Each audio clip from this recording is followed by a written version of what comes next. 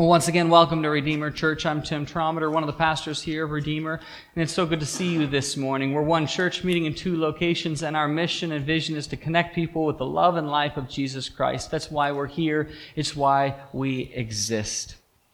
Today is the last day of our teaching series titled Summer Reading, and to close out our series this morning, we're going to look at the theme of the book, The Hidden Option, by Jonathan Malm. I know some of you have picked this book up to read it, which is wonderful. And we're going to explore how God gives us his creative hidden option when faced with challenges and struggles in our lives. And as an example of how God does this, we're going to look at an encounter that Jesus had while he was in the temple in Jerusalem, as recorded in the Gospel of John this morning. And so let's take a moment to be in prayer together this morning. Will you pray with me? Holy God, as we come into this place and into your presence this day, we ask that you not only fill this physical space with your Holy Spirit, but that you would fill our hearts and our lives as well. Use every part of this experience of worship to connect with us, to grow in us as we seek to encounter you. It's in the name of Jesus Christ, your Son and our Savior, that we pray. And everyone said, Amen. Charles Glass wrote in his book, Brain Drain, The Breakthrough That Will Change Your Life, these words, and I quote, "The way I see it, our natural human instinct is to fight or flee that which we perceive to be dangerous. Although this mechanism evolved to protect us, it serves as the single greatest limiting process to our growth. To put this process in perspective and not let it rule my life, I expect the unexpected, make the unfamiliar familiar, make the unknown known, make the uncomfortable comfortable, believe the unbelievable." Our fight or flight response is 100% biology. When we face physical, mental, relational, or even spiritual stress in our lives, our biology takes over. The adrenaline glands start pumping and the adrenaline, and we're ready to fight. Like this. That's how we do it, most of us. Or to flee, to run away. And when we allow our biological response to influence our response to the complicated situation, we often make rash decisions.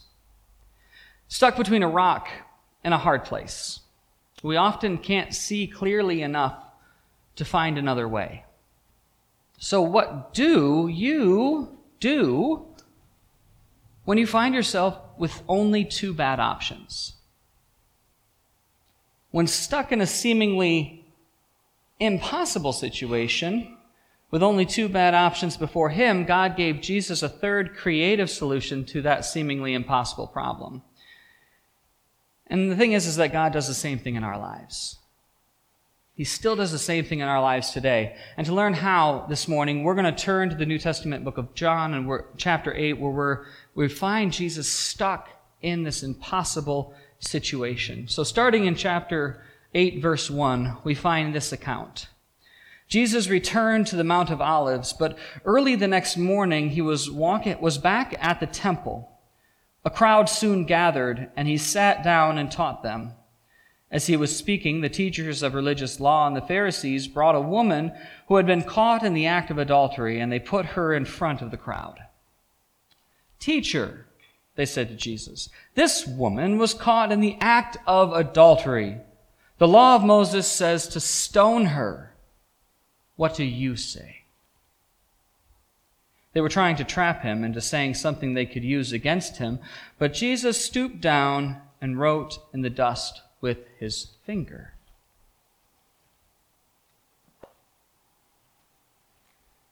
There's always a hidden option.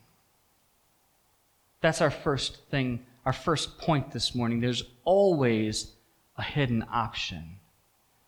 And to understand the hidden option in this story, we must understand the dynamics of this story, because there's a lot going on. Jesus is seated in the temple, teaching, which sets the stage for this entire encounter. So he's seated in a position of authority, as the temple is the center of not only social life, but of the religious culture of the Jewish faith. Being seated, physically seated in the temple, means that Jesus assumed the position of authority, because in this time period, the teacher sat and the students listened.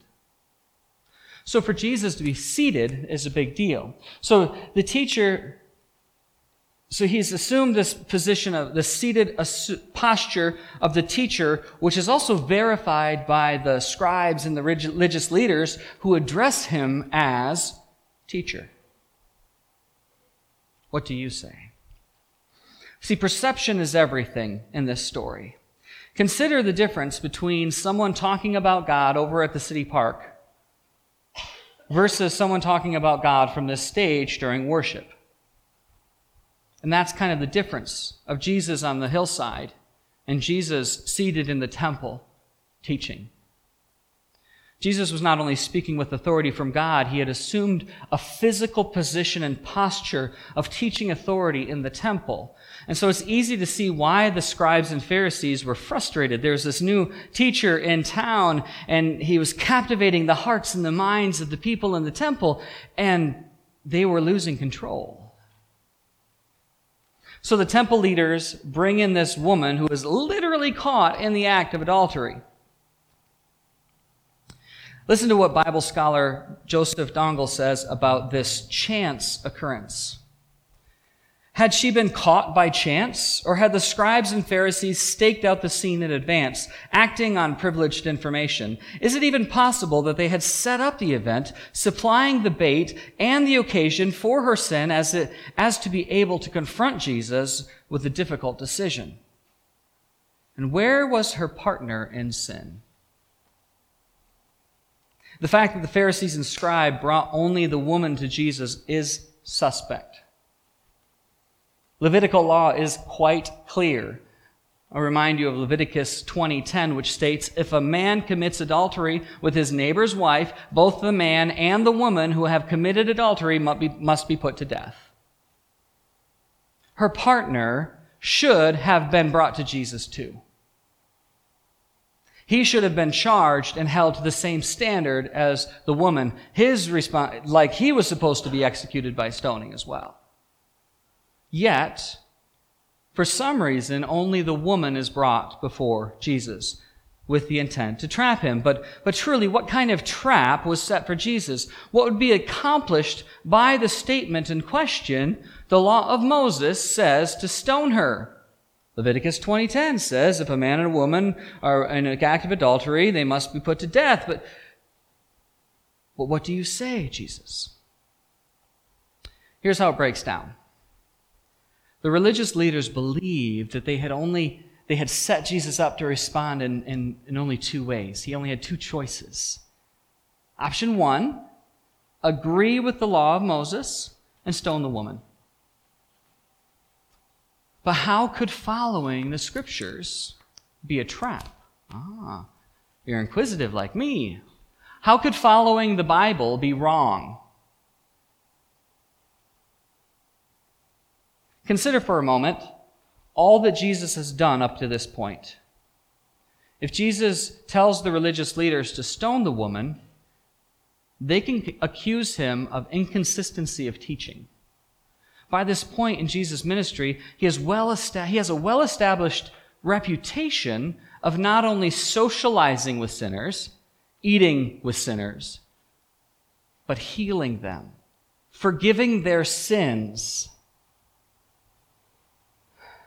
He was renowned for being able to forgive, to heal people. And so if he said, stone her, they could say, now wait a minute, Jesus, you said you could forgive people of their sins. Now what? You can't? Inconsistency of teaching. Option two, Jesus could forgo the law of Moses, and he could say, no, get up, you're forgiven, go on your way. In which case, he could be charged for being a lawbreaker. Disobeying God's word as given through Moses. Thus, the trap was set. And both options were bad. But as we well know, life isn't prone to give us win-win situations, is it? Often when we face complicated situations and problems, we find ourselves falling into survival mode. When we live life in survival mode, our instincts take over. Our fight or flight kicks in. Our adrenaline starts pumping. Do we stay or do we run? Is this the hill we're going to die on? Or do we concede? And we stop thinking about God's hidden option.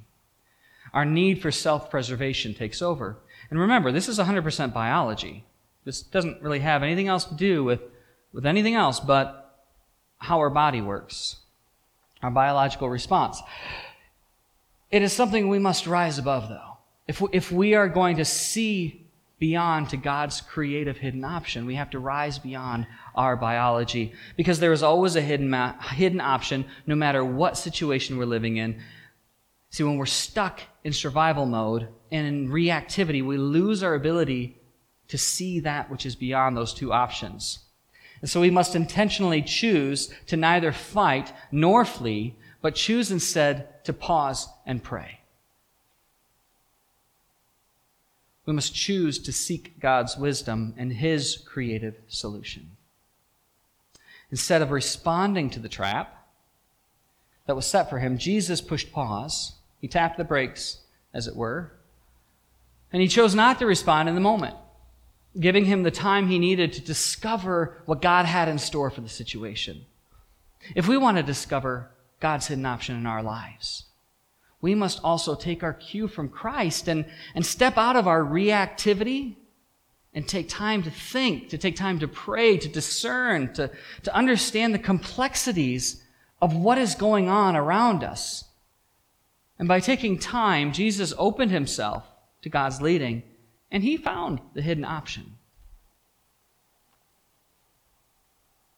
They kept demanding the answer, they being the Pharisees and scribes. So he stood up again and said, "All right, but let the one who has never sinned throw the first stone." Then he stooped down again and wrote in the dust. And when the accusers heard this, they slipped away one by one, until only Jesus was left in the middle of the crowd with the woman. That brings us to our second point from this text, which is sometimes hidden options can only be found through God. Sometimes the only way we find them is when we open ourselves to God. How many times have you heard someone use a variation of that phrase? All right, but let the one who has never sinned throw the first stone. Right?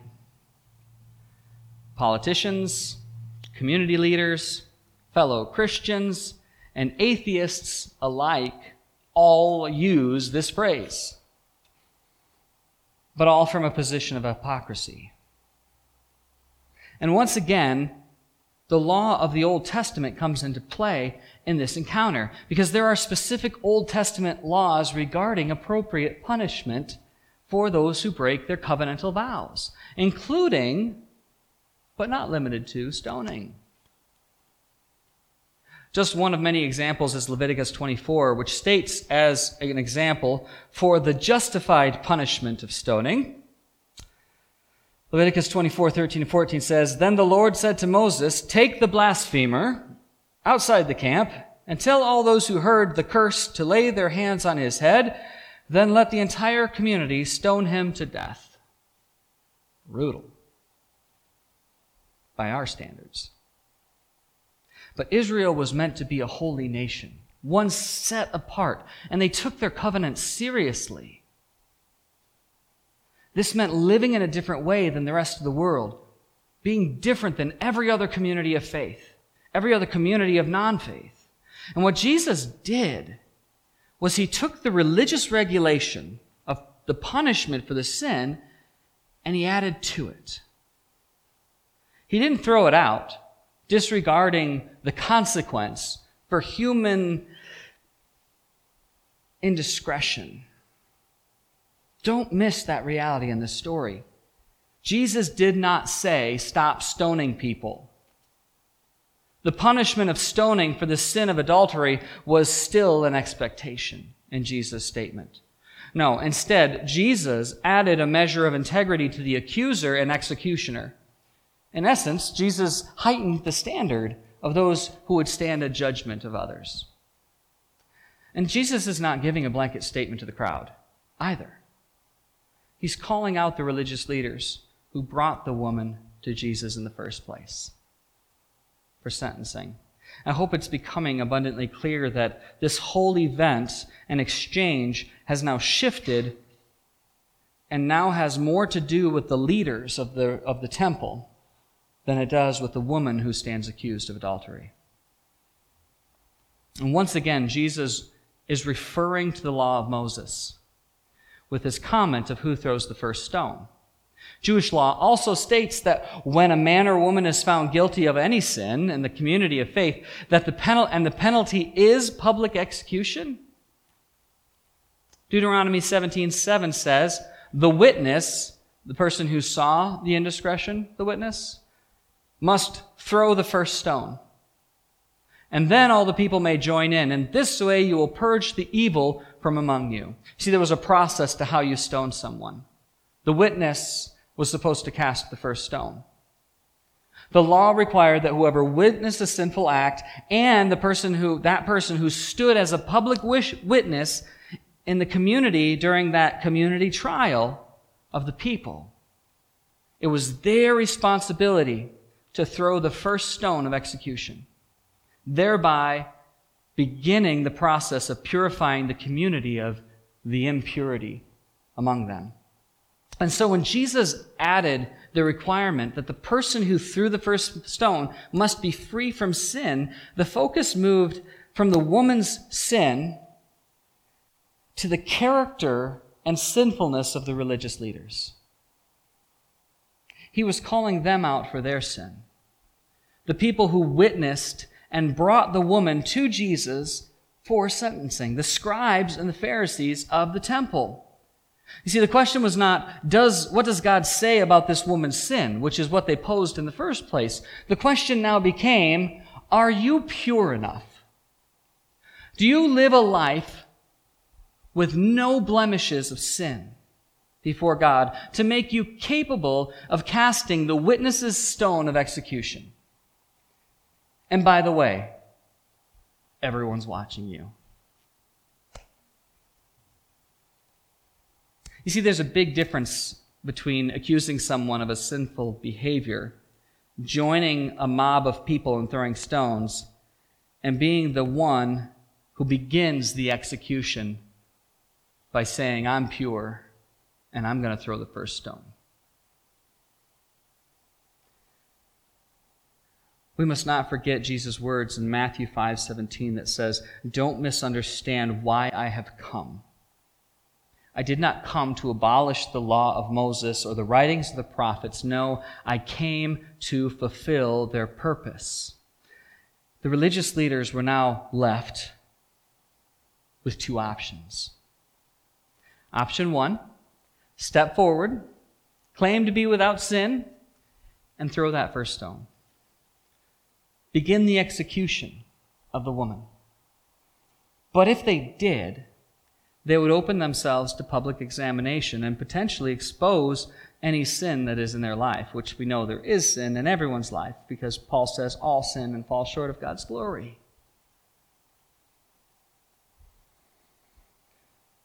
Option two, drop their stones and walk away and admit that they're sinners. Both options have the same outcome, don't they? The religious leaders identify themselves as being sinners before the crowd and before God. And that's the kind of situation that a God-given hidden option creates in our lives, because it's a Holy Spirit-inspired movement of God drawing us into His path.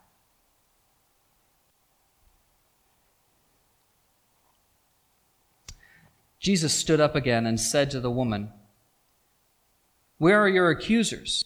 Didn't even one of them condemn you?" "No, Lord," she said.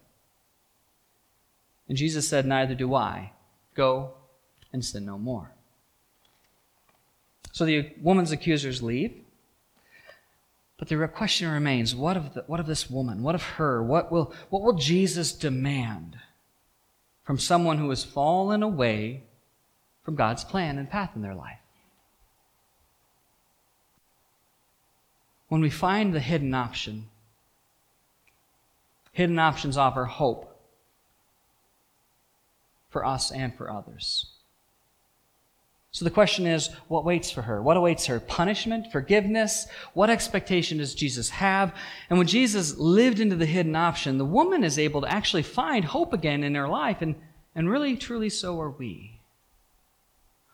But hope comes in the grace that God gives us. Understand that Jesus did not approve of the woman's choices. He did not accept or dismiss her sinful actions, just as He did not remove the earthly consequences for the sinful action. Jesus' instructions were still to stone her. He just added that only someone without sin had the right to bear witness and cast the first stone of execution. Lucky for her, the only person without sin in that crowd was Jesus Himself. Jesus was and is that person. And when given the choice, Jesus is the only one who could throw that first stone. And He chose mercy instead of invoking justice. Justice is getting what you deserve. The justice in this situation would have been being executed. For justice to be served, the woman should have died, and the man who she had an affair with. But mercy is not getting what you deserve. And grace is getting what you don't deserve. Stoning the woman was justice. But Jesus gave mercy when He said, "Neither do I." I'm giving you mercy. I am not going to stone you either, even though I can. Because by the new law, the new process that Jesus sets as a standard, He could throw the first stone as one without sin. Except He wasn't there to witness it. He gave her grace, too, as He sent her away with a clean slate, forgiven. Go and sin no more. These words impart an expectation that she would stop her life of sin, and Jesus was clear. Her life of sin was to stop then and there. She was expected to never commit adultery again. See, repentance is that church word we use for what that means. And this is what it means, truly what it means to receive mercy and grace from God.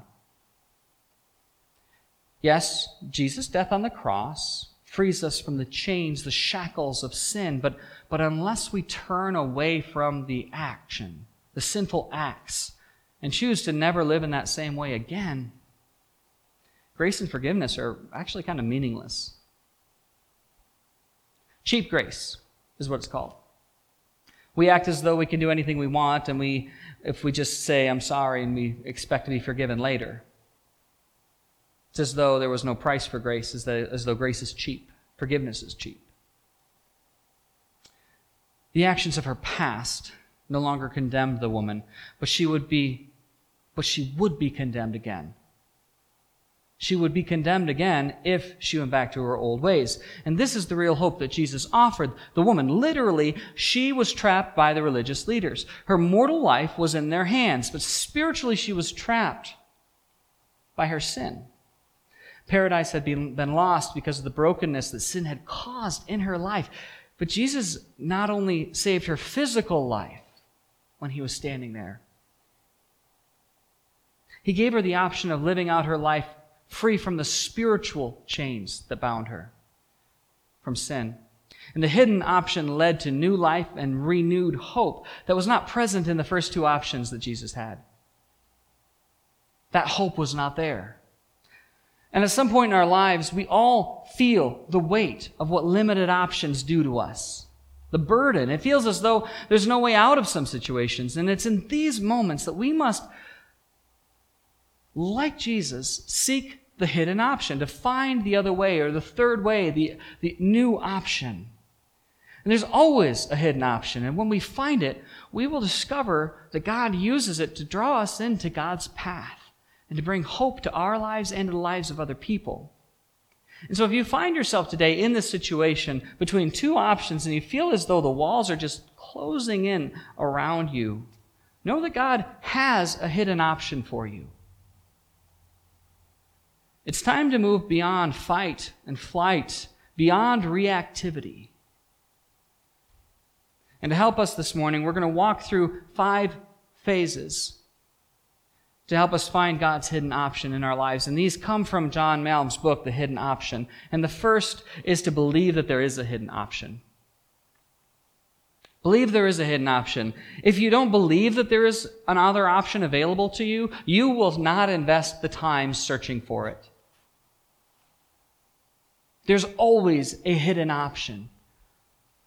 The place we must all start is believing that God has a hidden option in our situation that we are meant to find.